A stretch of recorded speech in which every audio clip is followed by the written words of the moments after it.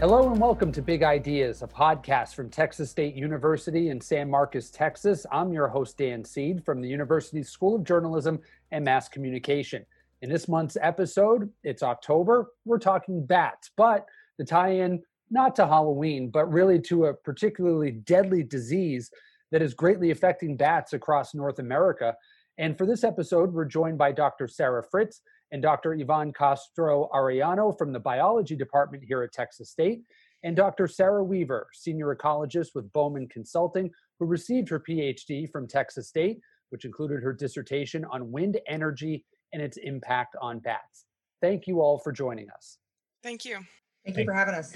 So the focus of our discussion on this episode is how this group of researchers is helping to prepare a response to the deadly white nose syndrome that's devastating bat populations across North America. This research is funded by a $500,000 grant from the Texas Parks and Wildlife Department and is one of the largest grants ever awarded by Parks and Wildlife to study non-game animals. We'll get into the specifics of the grant in your research, but let's start here. What got each of you interested in studying bats? Well, I can tell you, Dan, when I was in junior high, my father took my sister and I to Austin for a visit. And we went to the Congress Avenue Bridge to watch the bat emergence. And I remember being in such awe of these animals living in such close proximity to people in the city with the hustle and bustle of the cars, the bridge itself. And it was just such a wonderful display that I knew at that point in time that I was hooked. I wanted my future to involve some type of work with bats. I didn't know at the time what that would be, but I knew I always wanted to work with them from that point forward. Dr. Fritts, Dr. Castro-Arellano?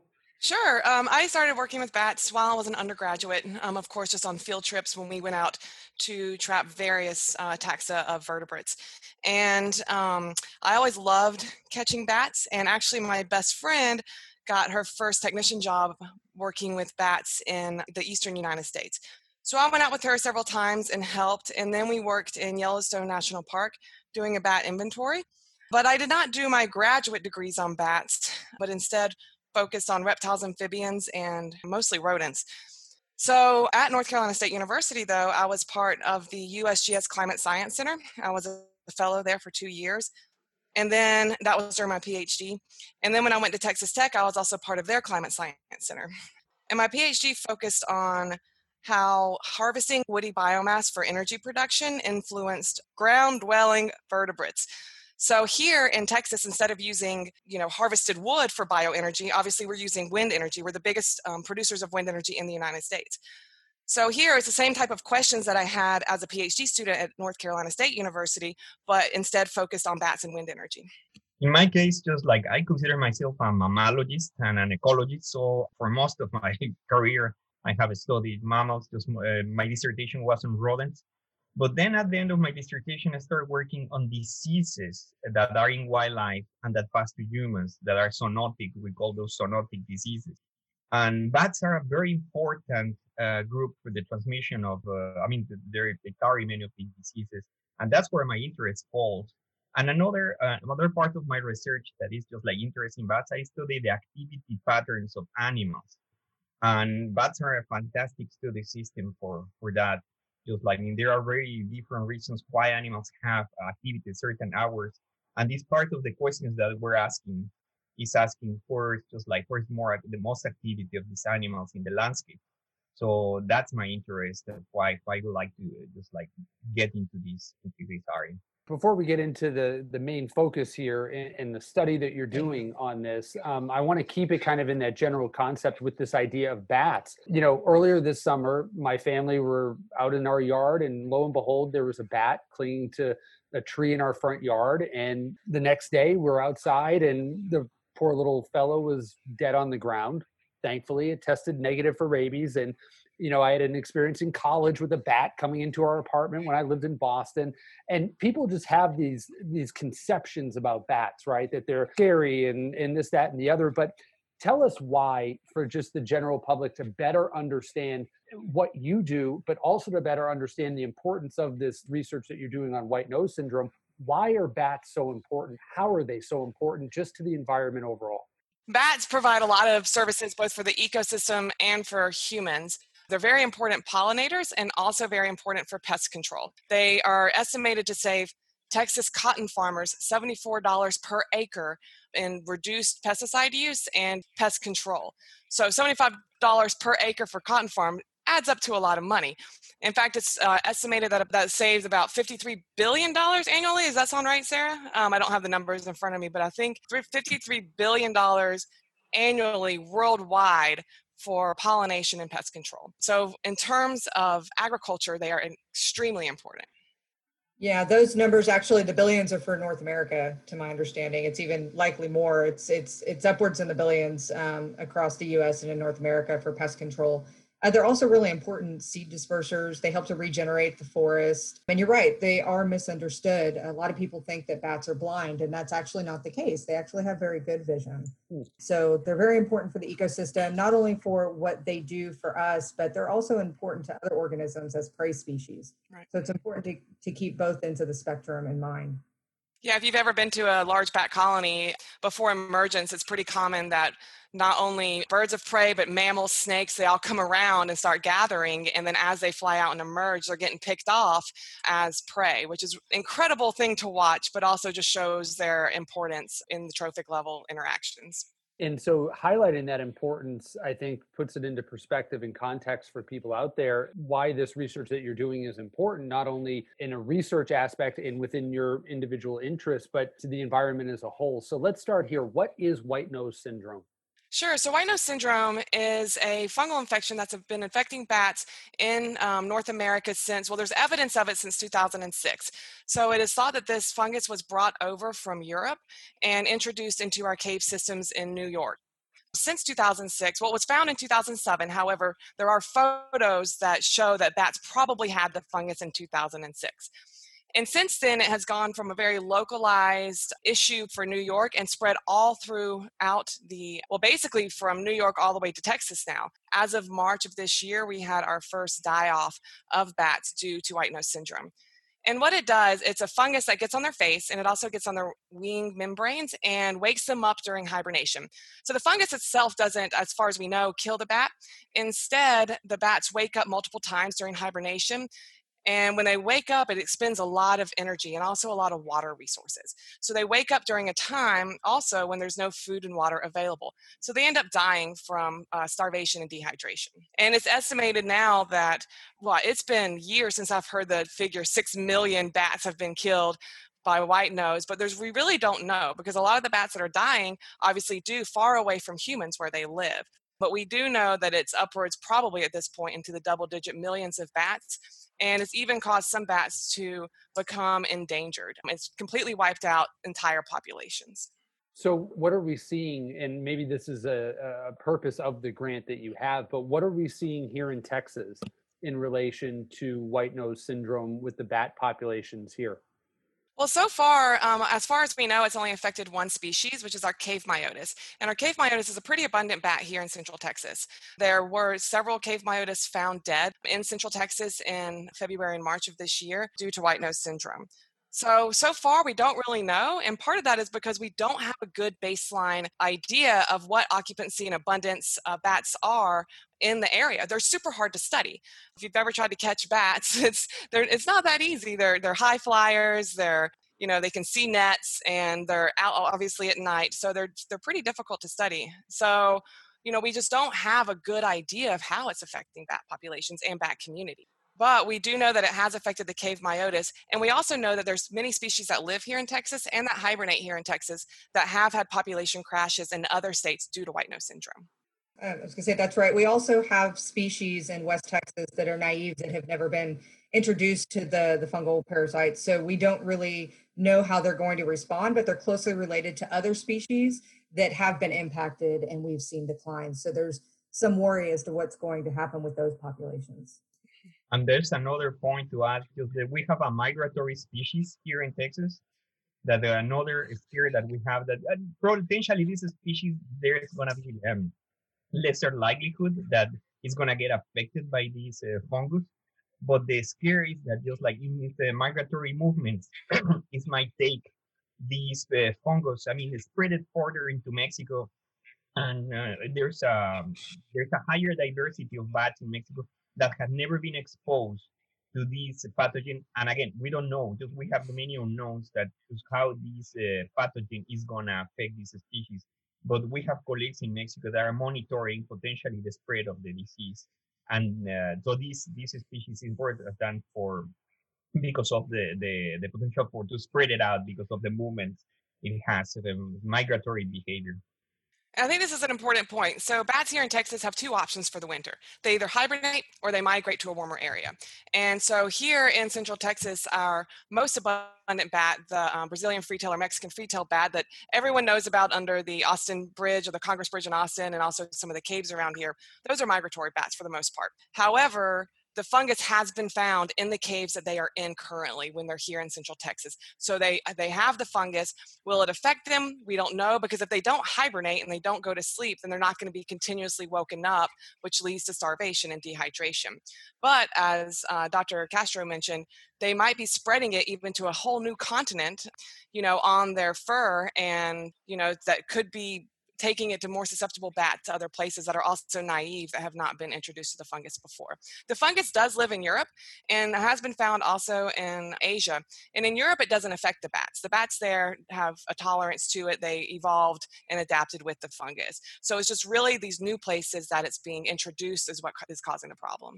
So let's talk about the grant itself and what it is that you're doing with this grant in terms of identifying this here in Texas. What is Parks and Wildlife looking for with this study?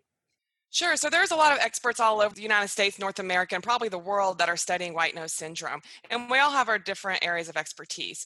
For us, we are basically researching the abundance and distribution of bats through Texas in hopes that we can provide some baseline data so that after this winter, we can have some idea of how it's affecting our bat populations here. So we're not actually going out and looking for the actual fungus or for cures for the fungus, but instead trying to understand how it's affecting the overall populations and communities of bats here in Texas. Right. And that will help Texas Parks and Wildlife Department understand where they need to focus their management strategies. If we don't know where the impacts are occurring, then we can't appropriately manage for them. Right, and it could give us some indication as well, as Dr. Weaver mentioned before, of new species that are being affected. If we keep these detectors up long term, which we're hoping to do, then we can basically understand some population trends and see if there are die-offs in the future. And let me just also a comment in there, just to put into context or perspective to people that are outside academia, outside our work. Basically what the project is doing, we're sitting all over the state. There's what we call these bat detectors. Bats produce some sounds that we humans, we cannot hear ourselves. But technology, our colleagues, and there has been a lot of work in this area. And now there are these devices, what they do, they have these very sensitive microphones. And when a bat passes by and it produces a sound, these devices detect that, and we can record. Now, for some species, it's possible to determine the species, or if not, at least we know that there's bat activity in the area. For some, we can detect, hey, this is a species A or a species B. That requires, it's not possible for all of them, but at least we get some idea of the activity. So in order to have this baseline data that Dr. Fritts was mentioning, we have to kind of sample all over the state, which creates a very unique problem because it's a gigantic state. It's a very, very large state. Sure. The traditional way to count bats or to figure out this, we put nets and we trap them in those nets, and we have the animals in our hands and we release them. That is not practical at the level of the state. That's simply not practical. So we use technology putting these devices, and there's a whole design for how these are put in the landscape. And then they put those to sample throughout the year. They're going to be sampling throughout the year to get these calls from bats, and that's going to provide that first baseline, that information. So it's a very interesting mix of technology, a lot of logistical effort, and just getting the calls from the bats. So we're not catching the bats, we're just getting the sounds that they produce. And since these devices, we know the geographical location, and we know the hour, we can also detect another part that I was mentioning earlier, the activity, at what exact time of the day that they are active. So, I mean, just to put into context, what's the real, the main activity of the project? So these devices pick up their echolocation calls. And with these echolocation calls, we can get activity levels. We can see, we can't count the bats because we don't know if it's one bat hovering over one of the detectors or if there's 100 flying over. But we can get activity levels. And then we can also often determine the species, identify the species based on the call patterns. So we take the sound profiles and put them in software programs and then look at the sonograms of the shape of the calls. And through those shapes and frequencies, we can sometimes, not always, identify bats to species. So we'll get just some idea of the abundance or relative abundance, I guess, activity levels and distribution of bats throughout the state.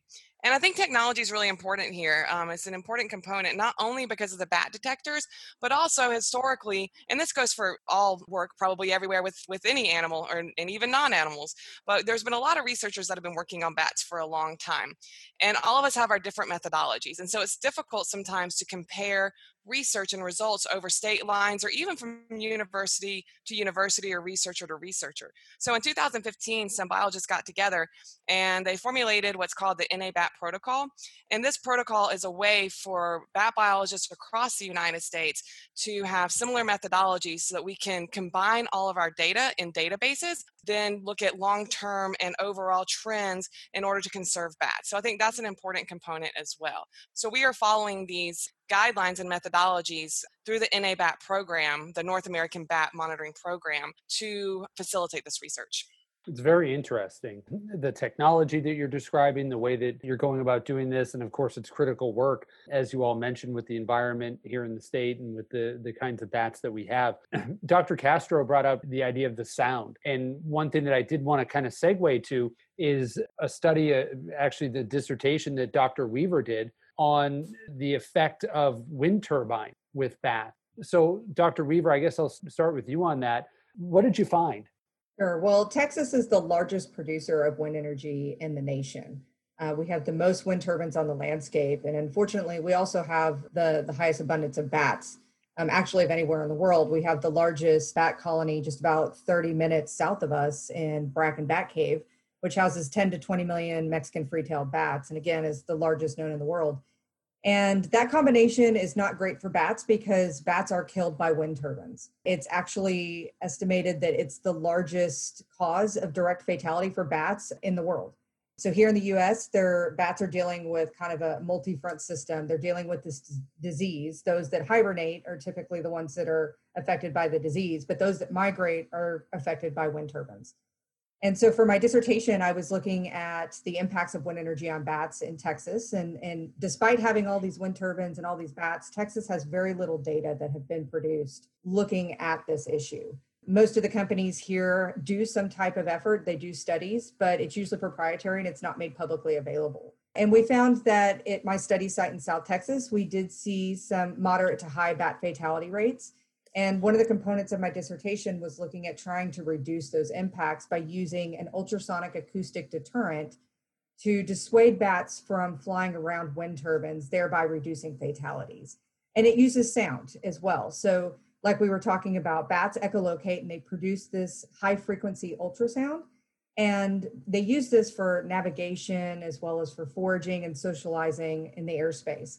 And so if we can create a device that could go on wind turbines that produces a sound that makes it difficult for them to hear their own echolocation so they can no longer orient or forage, then it would make it difficult for them to be in the airspace around a wind turbine, fly away, thus decrease fatalities. And so the detectors that we were testing did have positive results for two species in particular. The Mexican free-tailed bat, the one that we've been talking a lot about, that's migratory and forms that large colony, but also it showed significant reductions for the hoary bat. And the hoary bat's been one of the most highly impacted species by wind energy. And some have even predicted that if we do nothing at all, the species could decline by as much as 95% by 2050 due to wind energy alone. Wow. So it's a high priority species for conservation efforts with wind energy impacts. So we were very successful and excited to see that, but it wasn't positive for all species. We did not see an effect for yellow bats, for the northern yellow bat in particular. So we have, we're excited about those results, but we're continuing our work. We want to improve. And so I actually have another project with Dr. Fritts where we've built as far as we know, the world's largest outdoor bat flight cage, specifically for bats at Texas State. We have those deterrents there operating under different treatment settings. And in this situation, we're able to observe the individual bat's behavior and response to the deterrents directly. With my study, we didn't have an ability to do that. We could count bats the next morning and determine if it was effective or not, but we couldn't observe the behavior. And so now we're working to try to increase the effectiveness by using that species-specific behaviors in this flight cage. And Dr. Fritts has 2 master's students who are working on that project currently. So we're really excited about that and hopeful that we're going to be able to increase those reductions.